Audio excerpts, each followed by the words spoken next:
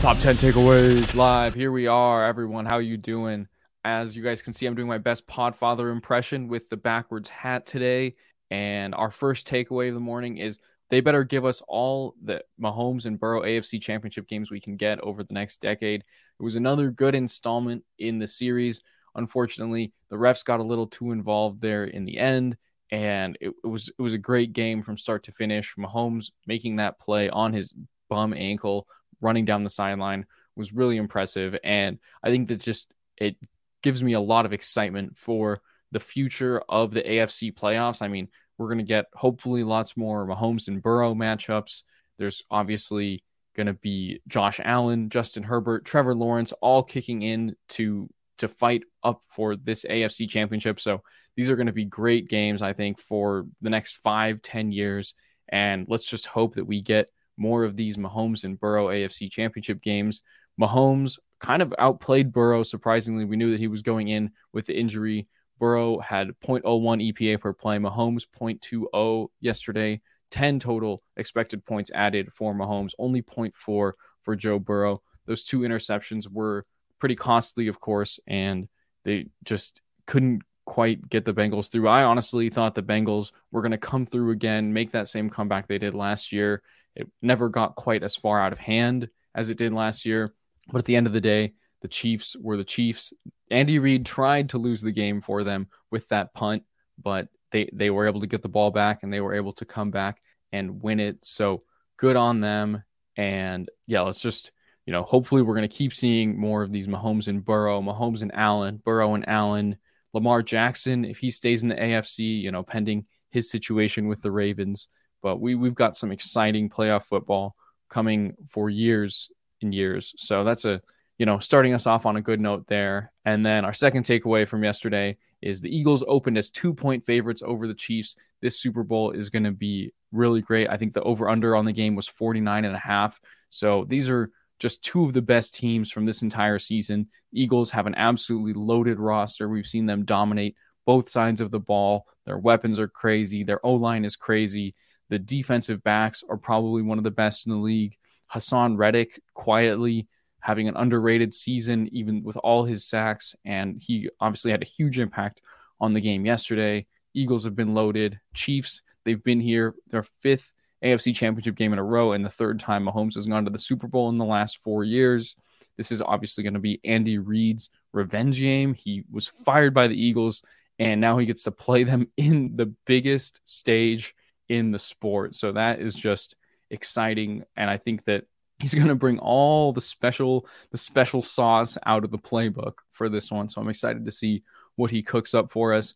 And another note here is the Eagles have had probably the easiest path to the Super Bowl in modern history. I mean, think about the fact they had the 1 seed, then they played the Daniel Jones Giants in the divisional round, like total fraud team. We knew they had a nice season, but they didn't really belong in the playoffs. They completely stomped them.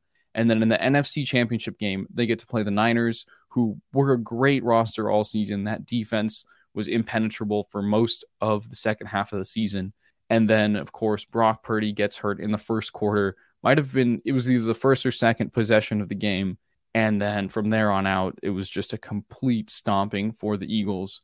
So I think that they've been lucky to have as easy of a path as they've had. I mean, winning their 2 games so far by a combined 55 points. They've outscored the Giants and the Niners in those 2 playoff games by a total score of 69-14. That is crazy. So they're going to have a real matchup on their hands for probably the first time in this Super Bowl against the Chiefs. Really excited to be boots on the ground there for that preview. Both the 1 seeds making it through. It's been a while since we've seen that. Last year's Super Bowl, as you guys remember, was 2 of the 4 seeds. So pretty exciting to see both these favorites make it through. And hopefully that 2 weeks off gives Mahomes some time to get healthy, which kind of leads right into our next takeaway. The Chiefs just have to get healthy for the Super Bowl. Mahomes' ankle, obviously he's going to have 2 more weeks to recover. He was able to play yesterday. He looked better, a lot better than he did last week, but clearly not 100%.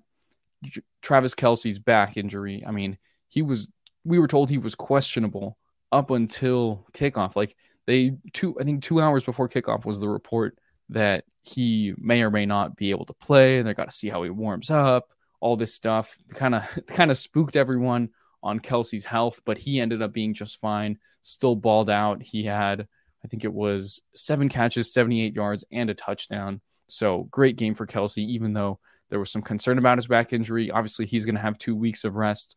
But more importantly, the wide receiver room of the Chiefs took an absolute beating yesterday. I mean, we're talking about Juju Smith-Schuster left the game. Kadarius Toney left the game. Mecole Hardman, in his return, he had been injured since week 9, aggravated his pelvic injury. I think it was a hip injury. And they were down to, rolling out with Marcus Kemp and Sky Moore alongside MVS at the end of yesterday's game. They got to be healthier than that if they want to have a fair shot against the Eagles. So I think that it'll be critical to monitor the health of those 3 receivers over the course of these next couple of weeks. And then on the defensive side of the ball, their top cornerback, L'Jarius Sneed, had a concussion early in the game. They had 3 rookies in their defensive back for most of the game yesterday. So they were very impressive performances from those rookies, intercepting Joe Burrow twice, making some great plays. But at the end of the day, you're going to want your best cornerback active in the Super Bowl when you're facing A.J. Brown and Devontae Smith. So the Chiefs need to get right, need to get healthy in order to have a fair shot at this Super Bowl. And then my personal favorite takeaway of the day, takeaway number 4, has to do with 4th downs. I mean, going for 4th downs is so hot right now. It's a Zoolander reference for those of you guys that are out there. But think about the Eagles' 2 touchdown drives in the first half that happened before the fumble that Josh Johnson had. The 2 Eagles touchdown drives before that, they had 4th down conversions on both of them. I mean, you're talking about a 4th and 3 near midfield where they went for it and got it. That was the one with the controversial Devontae Smith catch. Not really a catch, but I've got so much more to say about the refs for you guys in a little bit. And then, of course, the 4th and inches inside of their own 35-yard line. How many coaches would be willing to go for that? The confidence that Nick Sirianni has in Jalen Hurts, in that offensive line, it just makes that team so much more deadly to know that you have to stop them 4 times instead of 3. So just super powerful show from the Eagles on that front. Very good on Nick Sirianni to be bold enough to go for those 4th downs. And then in the AFC game, we also saw some very bold 4th down plays. Andy Reid, normally a bit more hesitant to go for 4th downs. Chiefs went for a 4th and 1 inside of field goal range, and that play was a touchdown to Travis Kelce.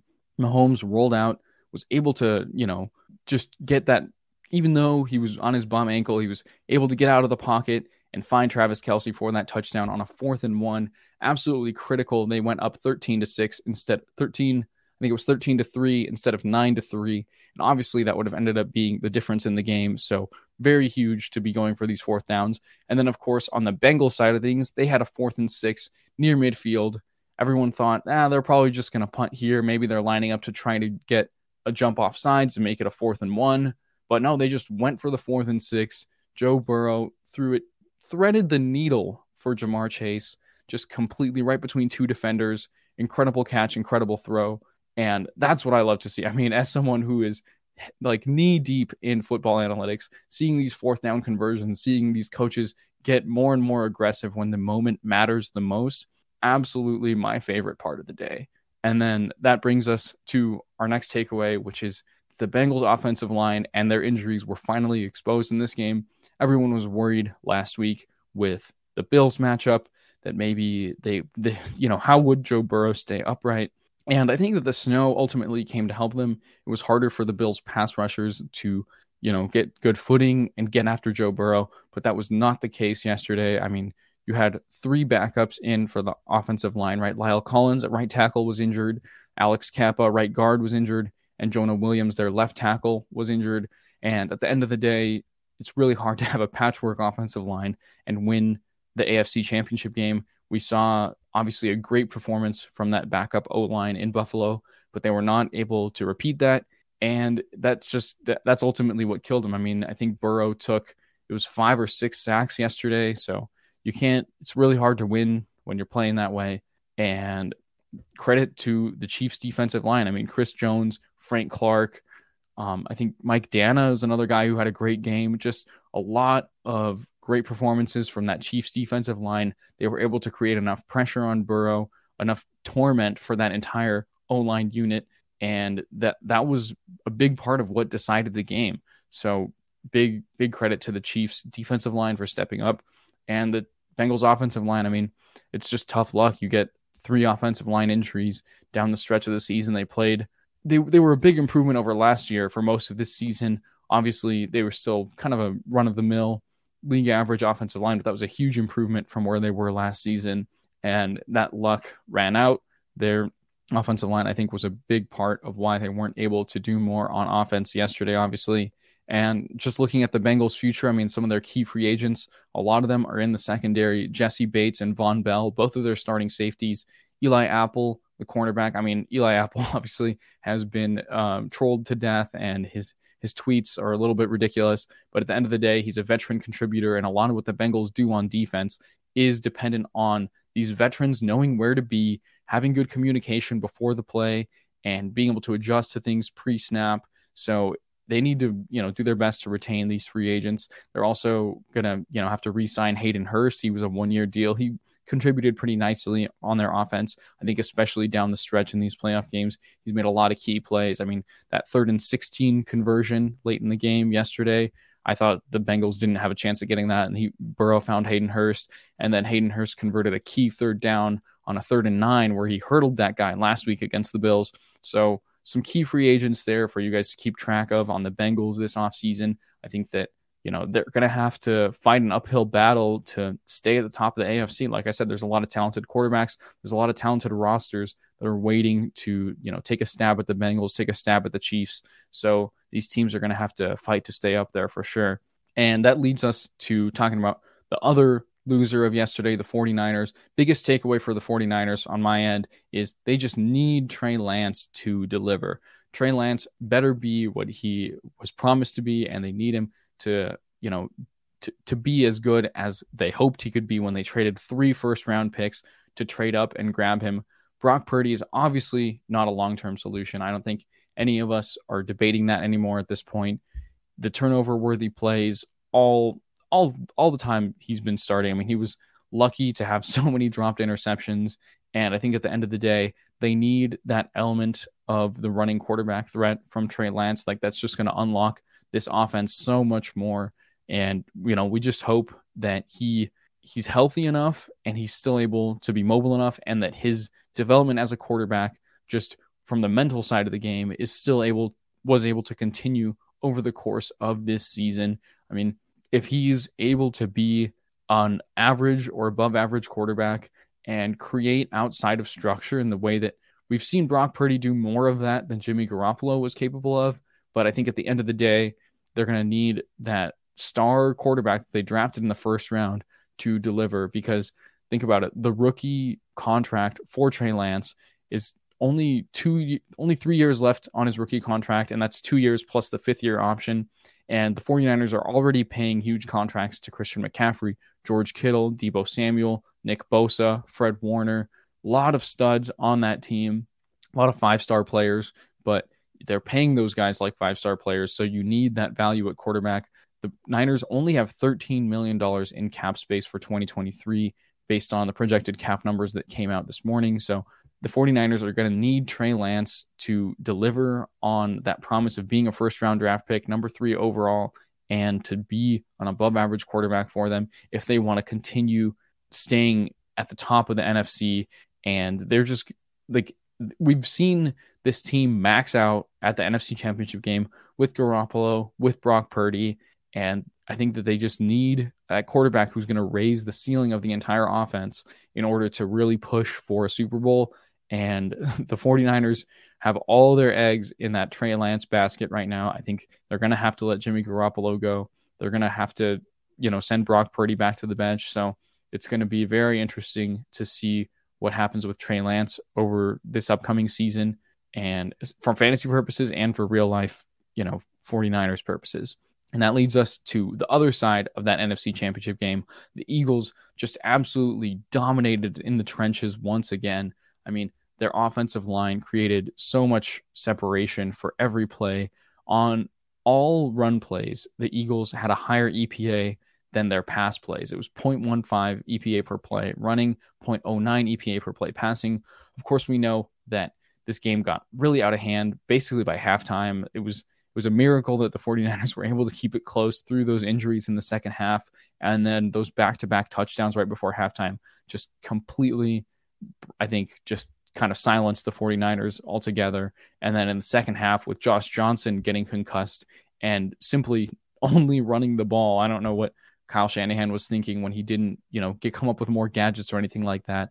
But that was all we got. And basically the Eagles offensive line just continued to dominate. I think the Niners defense was probably the other best defense in the league this entire season. And they went blow for blow for most of that first half. But at the end of the day, if your offense can't keep your defense on the field, which was obviously the case for the 49ers, that defense is just going to get exhausted trying to block every play. I mean, the Eagles were sustaining drives of 10 plus plays because we know they're willing to go for it on fourth downs. We know that they're going to run the ball at us. And at the end of the day, you can't play defense forever. I mean, they ran 72 plays on offense to the 49ers 46 plays on offense. So huge gap there. And it showed in just how that offensive line was able to physically dominate. Also, the Eagles are going to need their offensive line to be fully healthy for the Super Bowl as well. I mean, we saw Landon Dickerson go down yesterday. Lane Johnson said that he was playing through, I think it was a ruptured groin or something. He had a major injury too that he was playing through, which is just crazy. Lane Johnson, that guy is a stud. But overall, the Eagles, that offensive line, probably one of the best units in the NFL. And they continue to dominate. And their defensive line, I mean, what do we have to say? Hassan Reddick broke the game open early, multiple sacks, and they just have so many guys that can beat you up front. Fletcher Cox, Brandon Graham. Now they have Ndamukong Suh and Linval Joseph plugging some holes. Jordan Davis, young stud right there in the defensive tackle. So lots and lots of talent for the Eagles on both sides of the trenches. And that absolutely showed yesterday. And I think that we're going to continue to see that in the Super Bowl. I imagine they've been just the best team up front all season. And then our eighth takeaway here today is the broadcast absolutely did Joseph Osai dirty, just completely. How many shots zooming in on him crying after the game? I think it was just cruel. Like whoever was making the calls on, the CBS side of things and the little control booth should feel so bad about themselves and so bad for what they did to him. As Tony Romo was saying right before that play, he had a great game. He had made some critical plays of keeping Mahomes in the pocket, closing down on him, and he had played a great game up until that point. On top of this, too, the referees kind of missed a holding penalty on that same play. If you watch the replay and look at Orlando Brown's matchup with Trey Hendrickson at left tackle, there was something that you might think that could have been called a holding on them, but that wasn't there. And at the end of the day, it was just like, the way that the media handled just constantly panning over to the guy who was crying on the bench. Like, obviously, he's going to be having an emotional time. Like, I think anyone who loses that game in that position is going to feel the same way. And to just be spotlighting that, it just was cruel and unfortunate. And, we hope that CBS learns their lesson and doesn't do that again, because that was truly messed up. And that leads right into our ninth takeaway, which is, unfortunately, the refs stole the show yesterday. I mean, how many times did we see the refs on our TV? It was ridiculous. I was just like fed up with how much of those refs were, all the flags being thrown, all the, random timeout stuff. I mean, I have a list here. I'm going to go down it just because there was so much refereeing shenanigans yesterday that it was truly just a bad look for the NFL as a whole. If, you're a semi-casual sports fan and you were watching the NFL yesterday, I don't think those games are going to make you want to become an NFL fan. I mean, there was, let's go top to bottom. The Devontae Smith catch. I mean, why didn't that get called down from the booth? Obviously, big mistake on Kyle Shanahan's part not to throw the challenge flag when clearly Devontae Smith was like, guys, we got to hurry to the line. I definitely didn't catch that. And the fact that no one threw the challenge flag, no one told him to throw the challenge flag, was a huge mistake. But the referee replay booth also should have been able to get that from upstairs. That was a huge mistake that obviously was the opening drive of the game. They converted a 4th and 3 into the red zone as opposed to turning the ball over on downs. Huge moment there. And then that other Eagles drive, too, in the second quarter, there were 3 penalties that kept the drive alive on the 49ers. I think individually, each of them, you can see the justification. But when you're going to like call penalty after penalty, I think it doesn't leave a good taste in the mouth of the fans. Like, you got to let these guys play just a little bit more. I think one was a pass interference that even the referee analyst was kind of like, that was a little questionable. I don't know if you can call that 100% of the time. So there was definitely some stuff where, I mean, if you're a 49ers fan, I think you were livid on that drive. And then, of course, you had the punt hitting the wire of that, sky cam, and then the referees, sitting around talking about it for 5 minutes and then saying, oh, we can't confirm or deny whether it hit the cable, so we're just going to let it be. Like, what was up with that? I was so many mistakes in both games. And then, of course, we've got the weird third down thing that happened in the Chiefs and Bengals game. Like, what was that about? The whistle that nobody heard, that referee just stopping the play mysteriously, and then the Chiefs getting another shot at that third down. You see the Bengals get the sack, kind of a ball don't lie moment. And then, of course, what do you know? It's a penalty going back the other way on a pass interference, giving the Chiefs the first down. And if I remember correctly, that was one of the weaker pass interference calls of the day. So there was just so much happening. I mean, the roughing the kicker that was called against the 49ers, I think was pretty questionable as well. Jordan Mason was kind of held and then pushed into the kicker. He only hit his kicking leg. And then Dean Blandino is telling us, oh no, he hit him with so much force, guys, that it's actually still a roughing penalty. So that was just egregious. I think so much of the referees were on our TV, way too much screen time. And I mean, before I went on this show, I just got off a call with Matt, the Podfather, and he was like, his message to the refs is, no one cares about you. Stop it. Stop trying to get your little screen time. Stop trying to throw flags that determine the game. I mean, he was adamant that the call for, the late hit on Mahomes shouldn't have been called because it just happened outside of the game. You can't decide the game with a penalty like that. They should have let Harrison Butker attempt the kick from where Mahomes went out of bounds rather than gifting the Chiefs the game. Just absolutely egregious how much we had to see the referees on our TV yesterday, how much influence they had over the outcome of those games. I think if you think about the fourth quarter of the AFC game and the first half of the NFC game, right in the closest, tightest moments of those games, it felt like the refs were calling everything a certain way, and it was just way too much of them on our screen. So I think that we're just going to have to, hope for a cleaner Super Bowl than that. And just Podfather was so mad that he was, calling for Roger Goodell's head. So let's, that's just how bad it got out there. And then for our 10th takeaway of the day, where was this version of Marquez Valdez-Scantling all season? MVS, like, what was he doing? We've seen him drop all kinds of passes, and we've seen him, have all these games with like 2 catches for 11 yards and all this stuff. And then out of nowhere in the AFC Championship game, obviously all the other good wide receivers on the Chiefs were hurt. But if he's been this capable of separating and making big plays for the Chiefs, where was that all season? I mean, you guys might not have thought about this yet, but the fact that his contract was a 3-year deal, but definitely the Chiefs had an out after this year. And up until this point, I was kind of thinking, why would they keep him? He hasn't done anything for them this year. And then I think this game probably single-handedly saved his job security for one more season. So good for MVS on that. He had 6 catches, 116 yards, and a touchdown on 8 targets, 0.97 EPA per play when targeted, which is insane. Basically, any play that the Chiefs threw his way, they added a full point of expectation to their team. Very, very impressive game for him. I'm just wondering where was that all season? And then I think also we got to shout out Isaiah Pacheco for his performance in the receiving game. I mean, he clearly was a key outlet for Mahomes. He had a career high 6 targets, which, believe it or not, is actually more targets than Travis Etienne has ever had in a game. Just, I don't know, for the sake of putting that out there. And Isaiah Pacheco, simply a great game for him. And I mean, that guy just runs so pissed off every play. It's beautiful to see.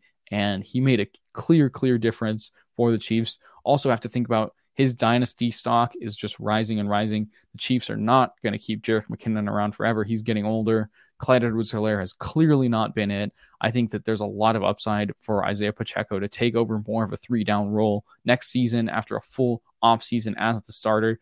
I mean, we're just all in on Isaiah Pacheco. Heart eyes for him, for his performance. Simply great spot from Isaiah Pacheco.